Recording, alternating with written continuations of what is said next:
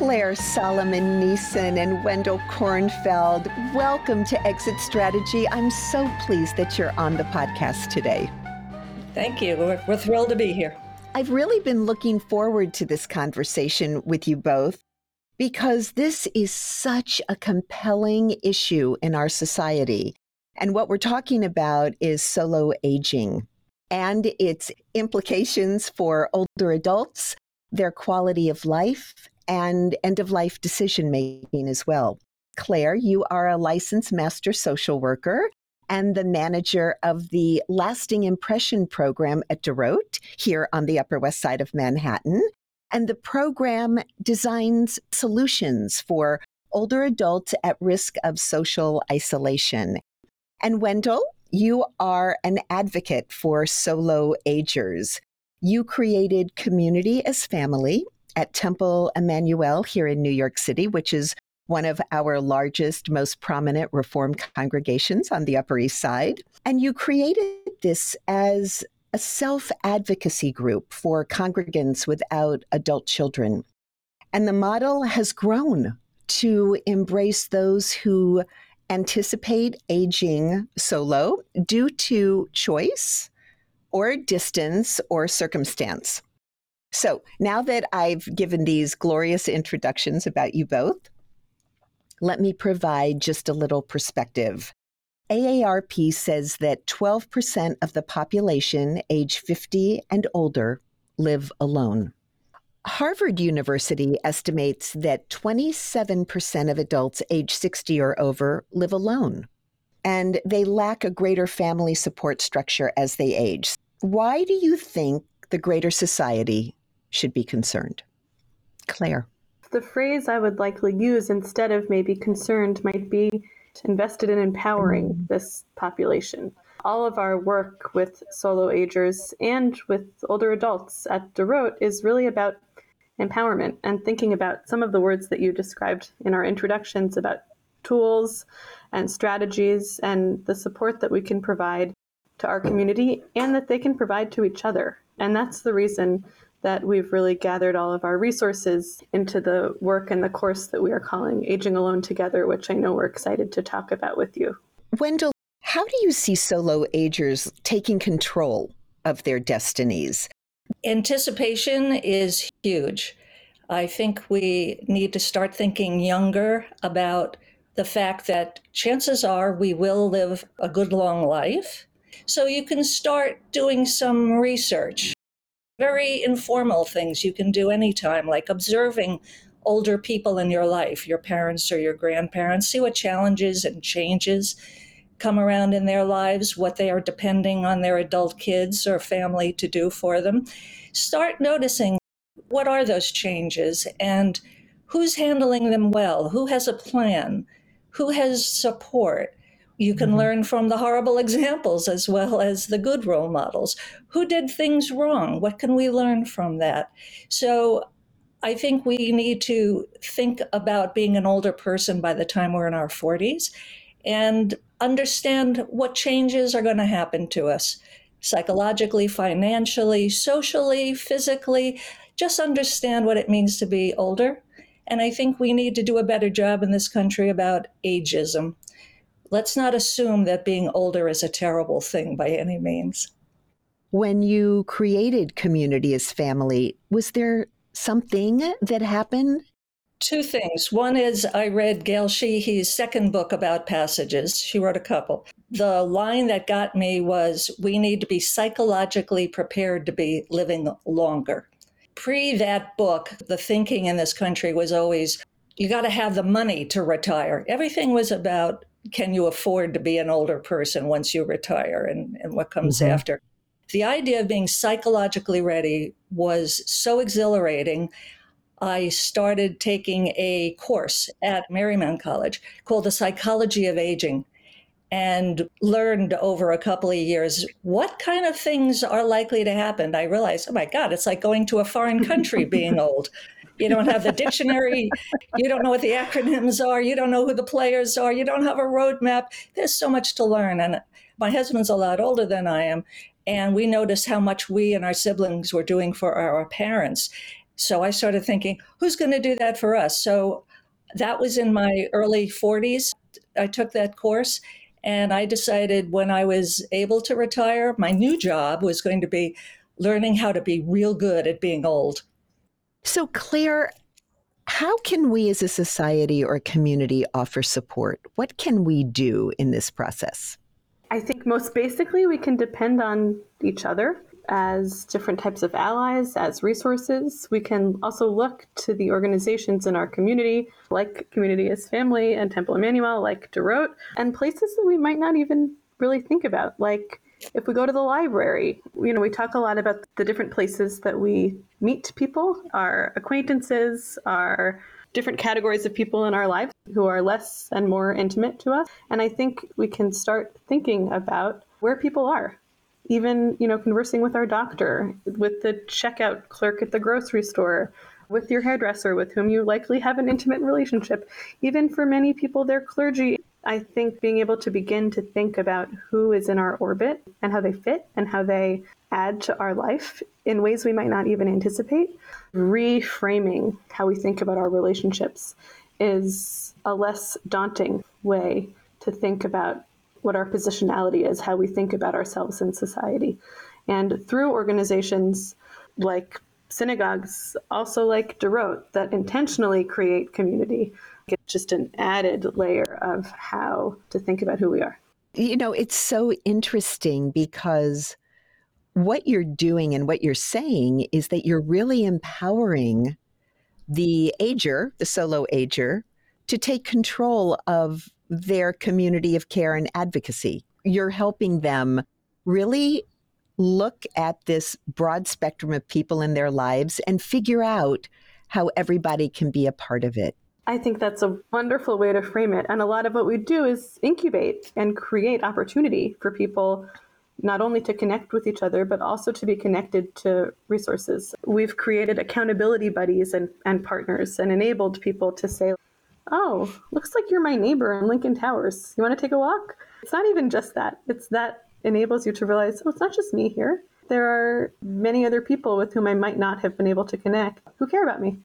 Is that what Aging Alone Together, which is the program that DeRote started, is that what it looks like? Can you describe it a little bit more for me? In June 2021, we're privileged to run a pilot program that was called Aging Solo, originally conceived by an organization in Washington, D.C. called Iona Senior Services. We called the program Aging Alone Together. Wendl was there from the beginning of it. It really exceeded our expectations. We had more than 80 participants in our first virtual cohort. Wow. So we've since offered this program more than 10 times, both for our broader DeRote community and also for members of specific faith communities and for LGBTQ plus identifying older adults. So it's a 6-week workshop that's offered in person or on Zoom. It's led by trained facilitators. And we provide participants, again, with tools, strategies, support to think about how to age intentionally and how to plan for the future. Each session offers a topic-specific presentation. So we talk about the size and scope of our social network, the depth of our support network, care planning, and housing. Those are really the main areas that we focus on. And it comes with a detailed workbook and toolkit and all of the necessary information and resources that we have gathered, but also that our community has gathered. We receive detailed follow-up emails with links, we watch videos, and after the program concludes, folks become part of a larger alumni network that we meet monthly now, and then are given access to additional community education programs that are related to the topics covered. Many of the adaptations we've made in this program, it's been really wonderful work, particularly to see how people feel connected and feel as if their voices are being heard and they're not alone. This program has 3 mantras. I'll get to that in a moment. It sounds to me like you've really been able to create community within this community. And that probably has resonated with so many people. It's one of my favorite sentences, so I think that that's true. I think Wendl would say the same. Oh, yes. Yes. All right. So tell me, okay, give me the mantras. I'm ready for them now. Okay. So the first is it's never too early. It's not too late. And that means there's not a magic time to plan. that now is the best time. Though Wendl has acknowledged that it is good to start planning early. I think the point there is that if you're here in this group, it's not too late. You've started. That's right. And everybody starts from a different place. And what that means looks and feels different for every person. Yes. Mm-hmm. The second is you are not alone, which is what I was alluding to, that we keep hearing, right? I'm glad it's not just me, because we take comfort in knowing that there are others who don't have obvious people to help them as they age. And here they are in the same place often. And the third is take charge of your aging, or it will take charge of you. And it was coined by someone who took one of the first aging solo classes. And at first I was like, this is an ominous sentence. But I think it's that we don't really pretend that you can control everything, right? But there are many things that we can control. And that is how the workshop is designed. Those are the three mantras. How is DeRote elevating this program in the community to ensure that it grows? So we're really excited about growing the program and cultivating additional intentional communities and creating more programmatic opportunities for our solo agers. We have plans to work with new partners, additional community organizations and faith-based organizations, and to really codify our curriculum specifically geared towards many of the areas around aging alone together. For example, many people say, well, now I want to meet with an attorney to know about powers of attorney, or what happens in the hospital with your advance directive. And we've been able to bring in organizations like NILAG, an emergency room physician a few weeks ago, to say, here, let me offer you my expertise and talk to you about what I've seen. Also, with those who work in the field of aging, end of life planning arena like you, Stephanie, we're just trying to programmatically meet the needs of people, as well as make sure that we're intentionally connecting them so that they can deepen their relationships. And I think to learn more, you can always go to our website, which is deroteusa.org. We'll include that. Don't you worry. Absolutely. And Wendl, let's talk about community as family. I want to know how this model came to be, how you created it, and what it really looks like for the average user. It started at the very end of 2013 when I finally had stopped working full time. I realized I need a plan for the future for myself and my husband, either together or if only one survives at a certain point. What are we going to do without having adult kids? I came up with the idea that first I'm going to explore the demographics. I got some numbers, statistics. I knew this demographic was not small and it was going to grow. I needed a support system and I needed an educational system and I needed allies. So I started a series of 5 focus groups with different people. The icebreaker was, let's talk about the kind of things you did to support your parents or you and your siblings did. What did you do for them? What were their needs? Now let's talk about putting yourself in that age group. Do you have a feeling that you're going to have similar needs as your parents? If so, what's your plan since you're not going to have kids? If you don't think you're going to have similar needs, why is that? Is that magical thinking? So let's talk about that. And people just couldn't wait to tell stories. Overwhelmingly, they said, I'm so glad we're talking about this because I worry about this all the time. And it was great comfort to know you're not alone. As Claire has said, you're not alone. And I created some forms and some ideas. It became a real passion of mine to do these focus groups.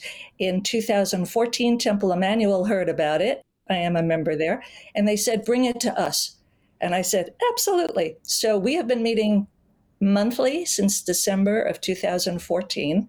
It keeps growing and it's primarily an educational group. The side effect is that great relationships and friendships have come out of it. And I started dealing with interest from synagogues and churches and senior centers around the country. And the bottom line is we need to know more about what it means to be older people. And those truths are for everybody who's older. And then through the lens of being a solo ager, what else do we need? Because we can't assume someone is going to feel morally or ethically obligated to step up for us. What can we do about that? This enterprise has been incredibly rewarding. What I do is I set people up with a very short 2-page guide, how to start a group. I give them ideas for icebreakers. I give them forms that I think they will find very useful. And I'm always available for a phone call, an email, or a Zoom to keep that energy going so that people can start their own groups, whether it's just 3 or 4 neighbors together, or if it's a big congregation or a big senior center. What a gift you have been to the congregational community as well, because you have really facilitated a way to support a community that needs support. On Facebook, several years back, I saw on one of the forums for elder orphans, as they're called, that the forum was, I don't have a place in my church or my synagogue anymore. I don't have small children for the religious school. I don't want to be in the knitting group that they've kind of put me in. I don't have anybody to sit with at services. It's very different congregation from where I first started X years ago. And essentially, what they were saying was they'd aged out of their beloved congregation. So this became really important to me. So when our senior rabbi, Rabbi Davidson, started some years ago and he came on board, I made an appointment with him and I said, you're going to hear a lot of people talking about what they want for their kids, and that's great. But I'm going to talk to you about what we need for older people. He was right on board, right from the beginning, very, very supportive. So we need to give recognition that people don't stop being valuable parts of their congregation. Bring them in, give them as many opportunities to keep participating and making it a strong place for all generations. No one should ever age out of the place that they consider their second home. You are so right. And I'm so happy that Rabbi Josh Davidson heard you. And I'm not surprised because he's that kind of person. But I will tell you that I've heard so many stories where congregations tend to focus on the youth and the young and all those people who were so involved for so many years, who made Yes. congregations what they are, as you said, aged out. And now, where am I and who am I in this community? You're right. There should be room for everyone. We want families to start going when the kids are young and making it a lifetime place of education and spiritual balm and social, and it can be so many things. I want to give a lot of credit to Rabbi Amy Ehrlich. She often, if not almost always, sits in on these meetings that we have each month for Community as Family. And it's a real plus to have an engaged clergy person because they can think, what kind of opportunities can we keep providing here? You know, I tend to think more universally as the solo ager as part of New York City, part of America, part of the world. But bringing a clergy person in can bring so much extra to it. Having her as a partner has been a tremendous bonus. So Rabbi Amy is going to get 2 credits. Temple Emmanuel is one of our synagogue partners at DeRote, and we just finished one cohort of Aging Alone together with 3 of our synagogue partners and plan on doing more in the future. And Rabbi Amy was a big part of the success and sort of the glue of this particular cohort. I just also want to say that I think having that added layer of meaning when we've been able to work with a synagogue, or with any faith-based community or any organization that really intentionally brings people together that you already feel a part of, which feels powerful. And it's such an added layer of meaning. I do want to ask if there are any special considerations for a solo ager who is a member of the LGBTQ plus community.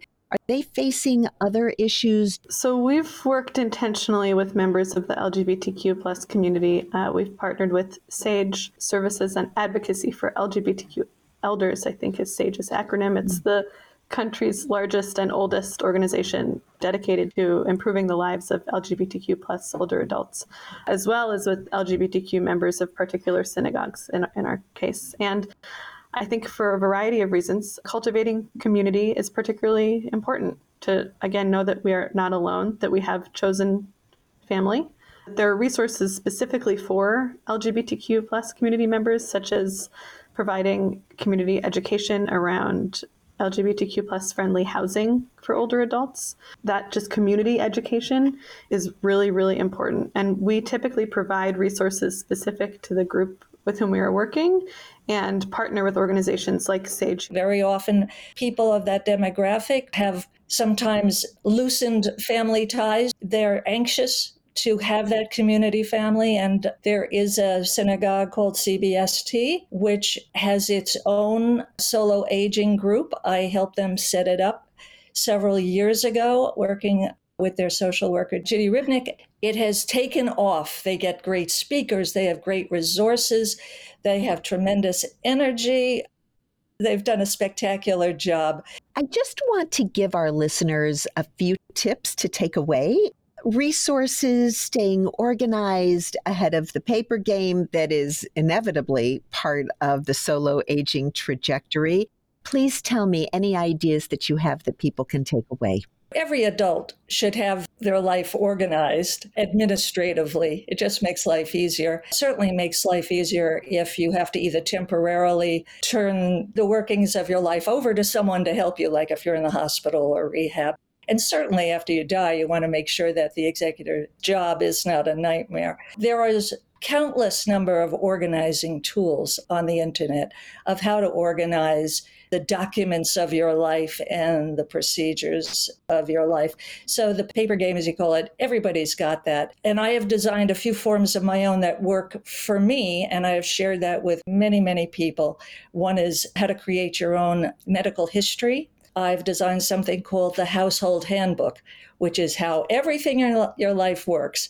The biggest challenge, though, for solo agers, as you can imagine, is, okay, I've done this great job of putting all this stuff together. To whom can I entrust it? That is really tough, especially for power of attorney, because turning over access to passwords and bank accounts, that takes not just a huge leap of faith in someone that they can be trusted and will do it. Somebody could love you dearly, but they're terrible at managing their own affairs.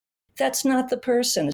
That's why the community building, the team building becomes more and more important, because you need people who care what happens to you and are willing to step up to take on that responsibility. One thing to remember is to try to take things in small chunks, right? That not everything has to be done in a grand way, big at one time. And much of what we talk about in Aging Alone Together is practicing and thinking about what we did not coin, what is the Kaizen method of doing really small things that contribute to the creation and completion of the larger things. I think our workbook also provides several structured opportunities for reflection and for organizing, like a solo aging planner, similar to the wonderful documents that Wendl has created that help create organization. But as a broader framework, just thinking about how we can do this to still feel like our best selves is really, really important.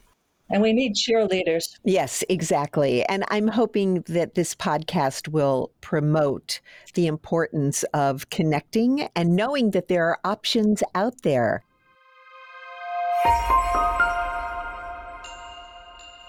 Wendl Kornfeld and Claire Solomon Nisen, thank you so much for spending a little bit of time with me today and sharing your expertise and what you've learned through this process. I know that people will greatly appreciate the information, so thank you. Thank you, Stephanie. Thank you very much for having us.